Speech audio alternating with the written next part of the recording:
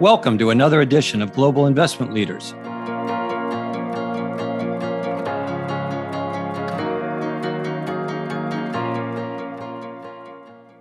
Welcome to Global Investment Leaders. I'm Chaz Burkhart, CEO of Rosemont.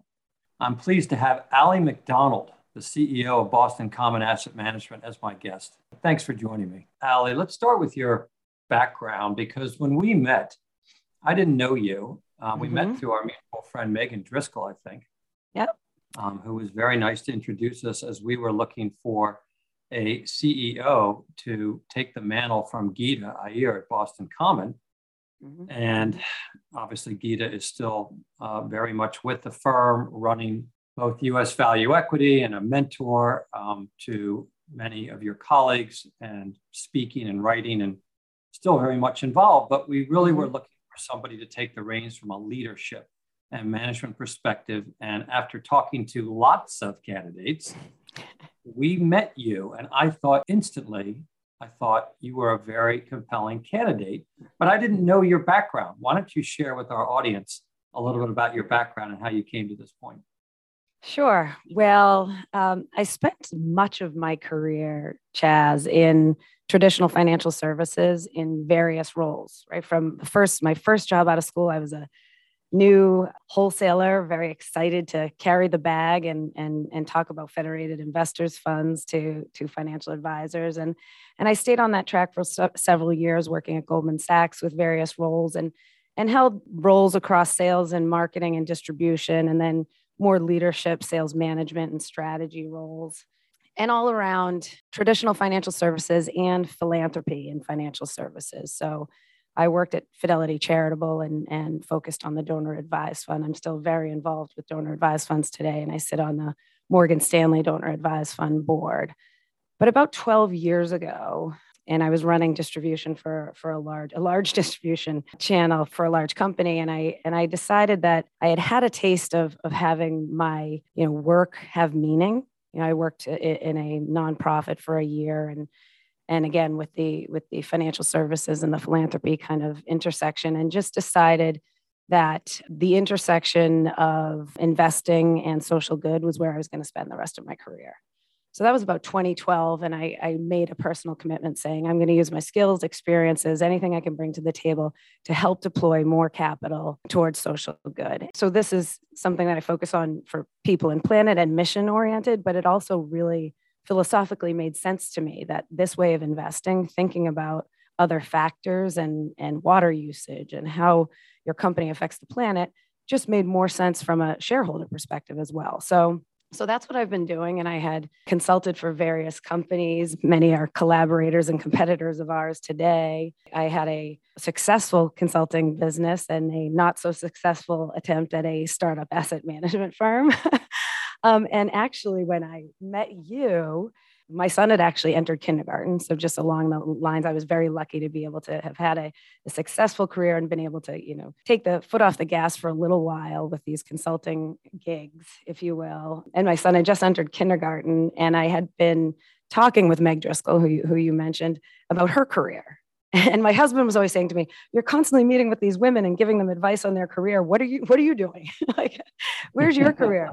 And it's something I've always felt, a high level of responsibility as women in male dominated industries. You need to be always reaching down, up, across to say, how can we help each other? And actually that day that I spent with Meg, I didn't realize that was going to turn into an introduction to you, and then an introduction to, for me, basically a dream job, a job that fits all my, things that I like to do, things that I think I'm good at. And joining BCAM in January of 2020 was truly serendipitous.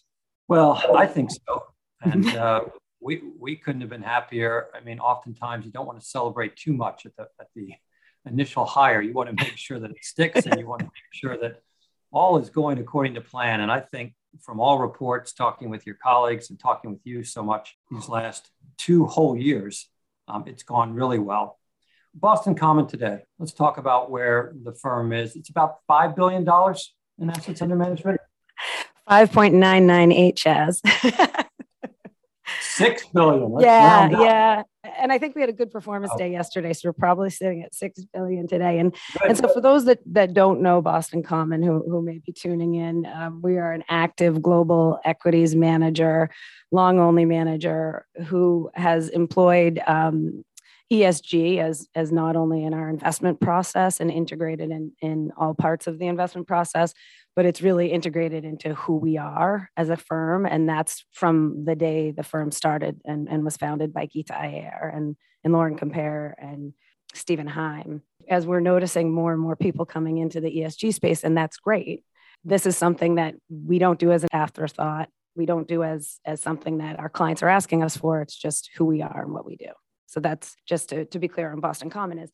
And then how we sit today. So I think when you started talking to me, we were about 2.7 billion in assets under management. And we've really been able to participate in growth over the last 2 years and in more than doubling our assets. And I attribute that to a lot of things. First, as we talked about, the increased interest in ESG. Second, we've got really great long-term performance. Right? So if people are paying attention and looking, they're seeing that, our international fund, our US value fund, the global impact fund, they'll all have very good relative performance. Third, I think there's this more of an interest, especially in Europe, for authentic ESG managers. We can talk a little bit about that later on. And then the interest in minority-owned managers, pensions are starting to say, okay, we've got to start looking this way, and other allocators.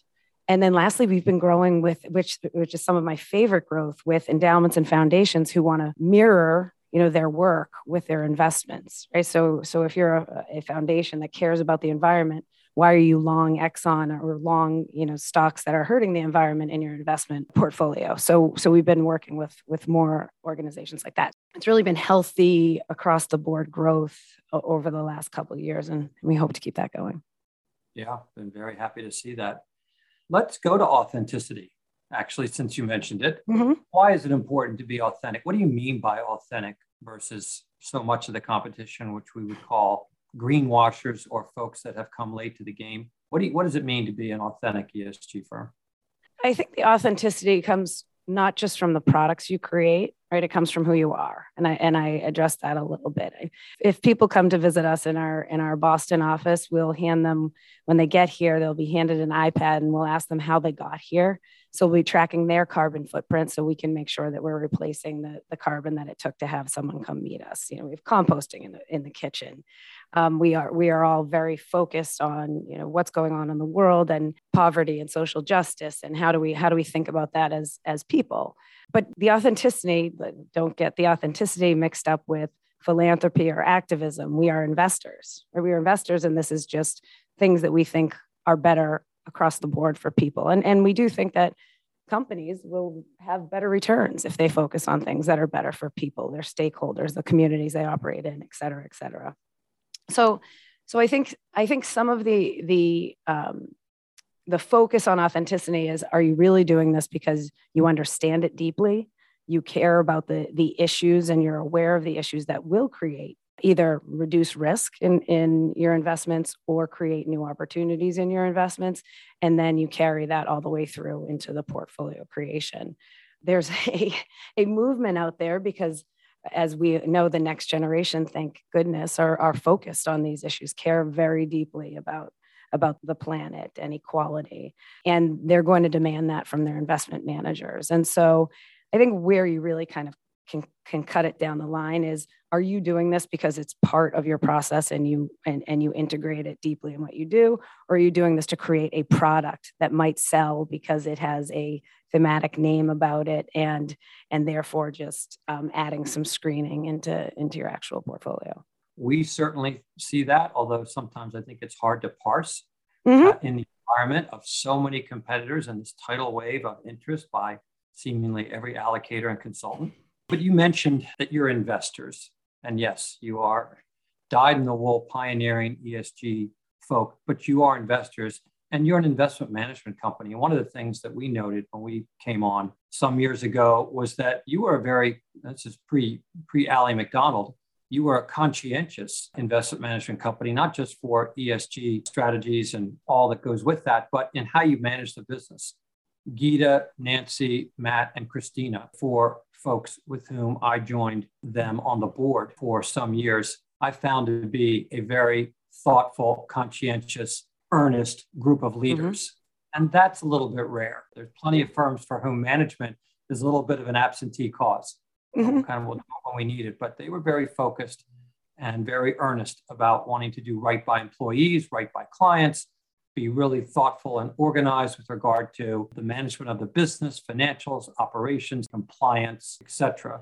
You joined the firm, and let's talk a little bit about your leadership interests and the style and the DNA that you've brought to the company and where you're taking it. It's a good setup, Chaz, because you did mention, those fabulous board members and founders who have been running this business. We're running this business for 17 years before I got here.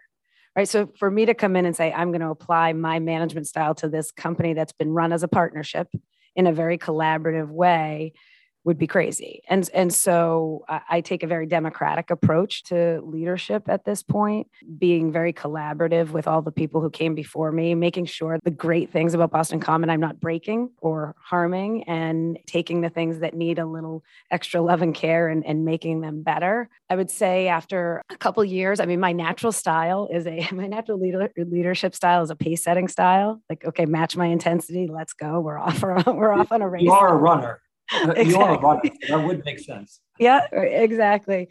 And with some people here, we get there, in those that are on the distribution side and that type of thing. But really, with such a great culture, just a great business that was here, making sure that, I'm hearing everyone and that we're being collaborative is important, at this point. And then working through to add in a little bit of the, urgency and some, excellence and expertise in areas that might not have already been at Boston Common. I would completely agree with that description, that self-analysis, even though I put you on the spot. And as you know, Allie, after we brought you on 2 years ago, we were excited for a long future together, even though that was still in our private equity investment days. We thought there was a long road ahead, and then AMG showed up, and it was unexpected. And I don't think any of us were looking for liquidity or an exit, but AMG made a very compelling proposition to you, and you replaced Rosemont with AMG as a minority investor a year plus ago. Yes. And I think that's gone very well. Talk a little bit about that transition. And I think, Chaz, if you recall, as is happening with many of the authentic or pioneering ESG boutiques of our size, it's not just firms looking to take a partial interest in your company. We had some very serious interest from firms that wanted to buy all of Boston Common and have us become part of a publicly traded company. And you were part of those conversations. And one of the things that I think is so impressive about Geeta and the founders and the partners here is that where there was a lot of money on the line, the team made the decision that we are going to remain majority employee owned, independent, and authentic, and we're going to protect our ability to operate the way we want to.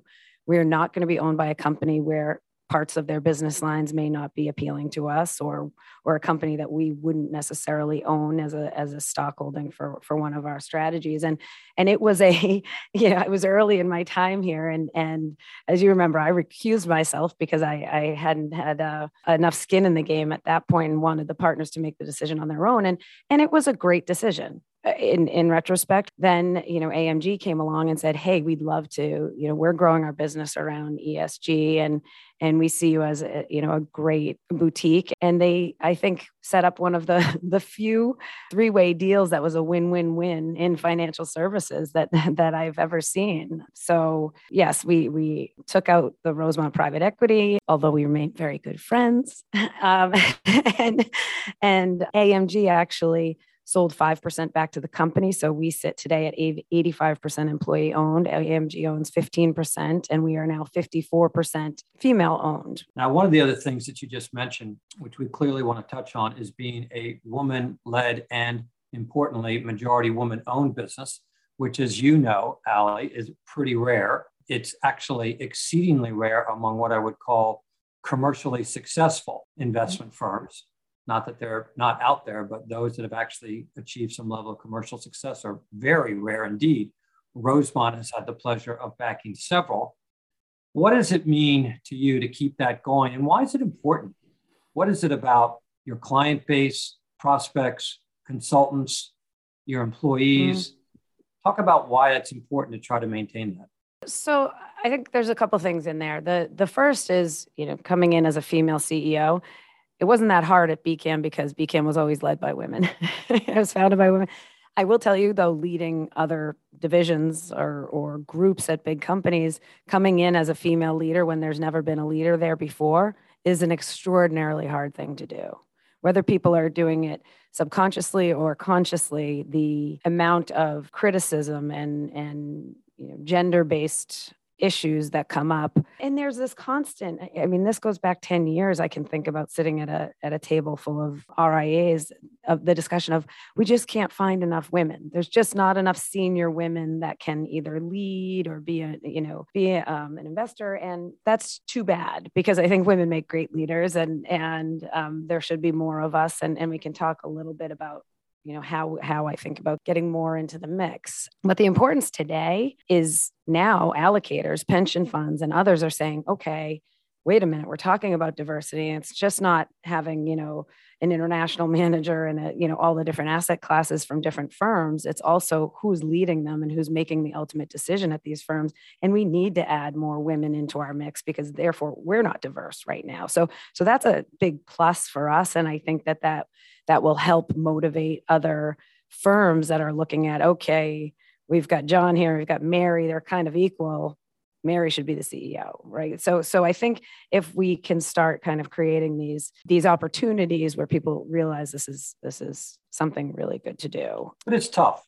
It's tough. And, I was just talking with our partners at Markel, and they were hiring a new colleague, and they had 85 or 90 applicants. And of those, perhaps 8 were women. So you just start with the overall proportion of applicants to a job, and then kind of whittling down.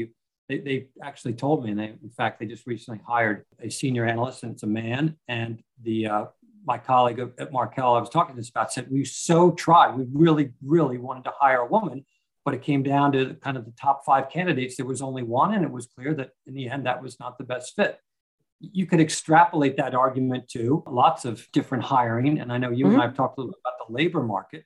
So why don't you follow on there about the labor market, both for women and kind of both the training and the career path that you are trying to take people down and give people opportunity. So first, if you don't mind, I'm going to go back to where what you just described as the pipeline problem, right? So what everyone says is there's just not enough women. We can't find any women. And that is probably true, right? Because the majority of people who started this business, especially the financial services, you can apply to technology too, are men. And first, I don't think it's human nature, because I don't think we're born with it, but I think we're socialized to be comfortable with people who look like us and act like us and talk like us, right? That's why people say, managers hire in their own image. If you are naturally predisposed to hire people that look like you, and most of the people in the business are men, then you can honestly, like, in your own mind, say to yourself, well, the best candidate is a man. I'm sorry. We've looked at them. They're just not enough qualified women or qualified people of color, or X, Y, Z, all the way down. And I think there is this kind of getting women into the financial services mix opportunity earlier in their careers and having them stay. What I do find, and I've worked at some really large companies, what you end up seeing is more women will be hired into like the client service department, and you'll have more women coming out of college. We do today. And the entry level jobs will get there, and then they'll get into middle management, and you'll meet this brick in the middle, which is usually some man who's making the decision. The CEO really wants women, right? Like, don't get me wrong. There's like a lot of great intention, especially at the tops of these companies, where they want women to come up. And what either happens is you get stuck by this brick in the middle and can't get through. And then women say, you know what, I'm going to go out of here and go do something else, or, that kind of thing. And so they tend to opt out. And so there's this issue there. The other thing is thinking about hiring non-traditional candidates, or where you're sourcing your labor. And, the usual suspects, if you want to change who is in your mix, you have to change how you're looking for candidates. Like maybe it isn't the usual search firm. Maybe, and LinkedIn actually is an excellent place. We've had a lot of luck finding great diverse candidates on LinkedIn. I'm not promoting that stock or promoting it, just to be clear. But there is this concept of, it maybe it isn't Harvard, Princeton, and the best schools. Maybe there are some really great, hardworking people at community college that are doing great things. And maybe it's someone who's left the workforce and you want to bring them back in. And one of my favorite stories ever is I had a gentleman, I was at a table at a dinner, and he was complaining about how he's like, Allie, I just can't find any women. Like, where are the women like you? Why can't I find any? And then not even 10 minutes later, he's having a conversation with another man at the table. He goes, you know what I just did? I just hired my kid's lacrosse coach. He's now going to be advisor for me. And I'm like, okay, so a guy lacrosse coach is okay, but you can't find women that you want someone like me who's been in financial services their whole career to hire for that. So it's just really, I think, I hear you. Not to go on my soapbox too long, but I really think the best way to solve this is everyone to just recognize their biases and just try to get out of their comfort zone and try to find the right candidates and bring them in. As you said, we could have a whole separate podcast on it. Our mutual friend Jim Ware at Focus Consulting Group has done a lot on cognitive or unconscious bias and done a lot on leadership and management styles and issues and how you break through some of that. And actually in his leadership group, I've noticed a number of very capable senior women, but it's got to start early. Let's pivot to beyond the labor market and the gender makeup of Boston Common to just the competitive environment. Among institutional managers and among the folks that you see, and just other forms of competition, are you finding that there are allocators, foundations, public funds, corporations, et cetera, that are trying to do some of the ESG and impact work in-house? Are there kind of chassis being built or efforts and money being put to work in-house at places whereby they would say, look, we can put together our ESG imprimatur. Then we just need kind of investors, almost like the model portfolio approach. Then we'll just need you to implement what we create. Are you finding that anywhere? Yes, it is very popular. Most wealth management firms will feel that they can, with US equities specifically, feel that they can create their own ESG models and do that work for their clients. And there's been a whole host of efforts, and sometimes even at some of the larger wirehouse type places, there'll be one or two teams who have some expertise or knowledge in ESG, and they will run a few models for almost, the entire force, so they can actually keep those in-house. And some of them are actually really quite good. We recently had there's about a $2 billion RA come to us and say, we tried to do this on our own. We were trying to run the ESG models ourselves and realized we're, falling short, and we'd love, for you to help us with that. We don't necessarily see that as competition. Those are efforts, and people can certainly do that. Where I think those that are in the know come to realize especially on long only and especially in US equities, if what you're really trying to do as an active ESG integrator is outperform, right? So we aim at outperforming our indices at all times, but also have more impact. And really, to have impact in public equities, you have to engage the companies. And it's something that more and more, we're seeing that pop up, Chaz. That's something to me that, there's indexers out there or passive ESG investors are saying, yeah, we now engage the companies because they're realizing that there's more investors that are interested in the fact that we not only initiate purchase of a company after we've done the ESG research on them, but we then send them a letter saying, here are our findings on your ESG profile. We'd love to talk to you about issue A, B, and C. If you're interested, let's have a call. And then we move forth to work with the company. And the benefit there is truly, we feel if their ESG profile gets better, they're going to be a better stock for us to own. They'll be a better company. And then that's the way that we have more impact, making them be aware of their energy and resource usage, their diversity profile, their governance issues. And so that really, to me, is where there's some competitors starting to say, hey, we need to start doing that. And then in terms of separate firms and whether they're parented or employee-owned firms, do you see more the Parnassus and the Impacts and more the employee-led businesses, or do you see more the kind of the larger institutional firms like a Goldman Sachs or a BlackRock?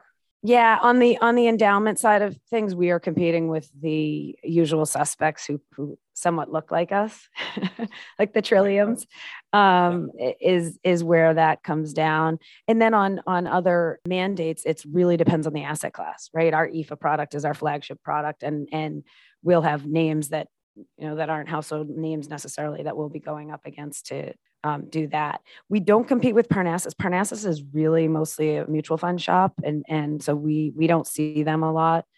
They're now affiliate partners with us and Impact same. They tend to compete more on the environmental thematic side, and we don't necessarily see them as much. But no, there's a lot more people, and I think what everyone on my team would say is that there's an enormous pie out there for people who want to do this right.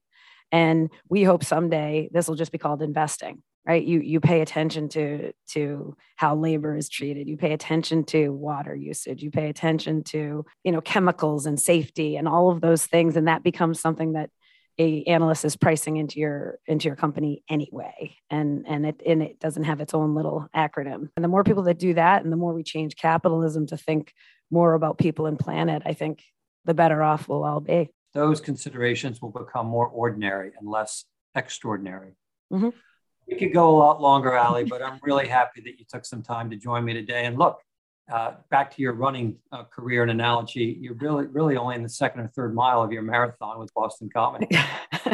Long way to go. So I'm rooting for you, and hope that you've got a great career blossoming at Boston Common. Thank you, Chaz, and thanks for all you've done for us and that you continue to do for our space. Appreciate it.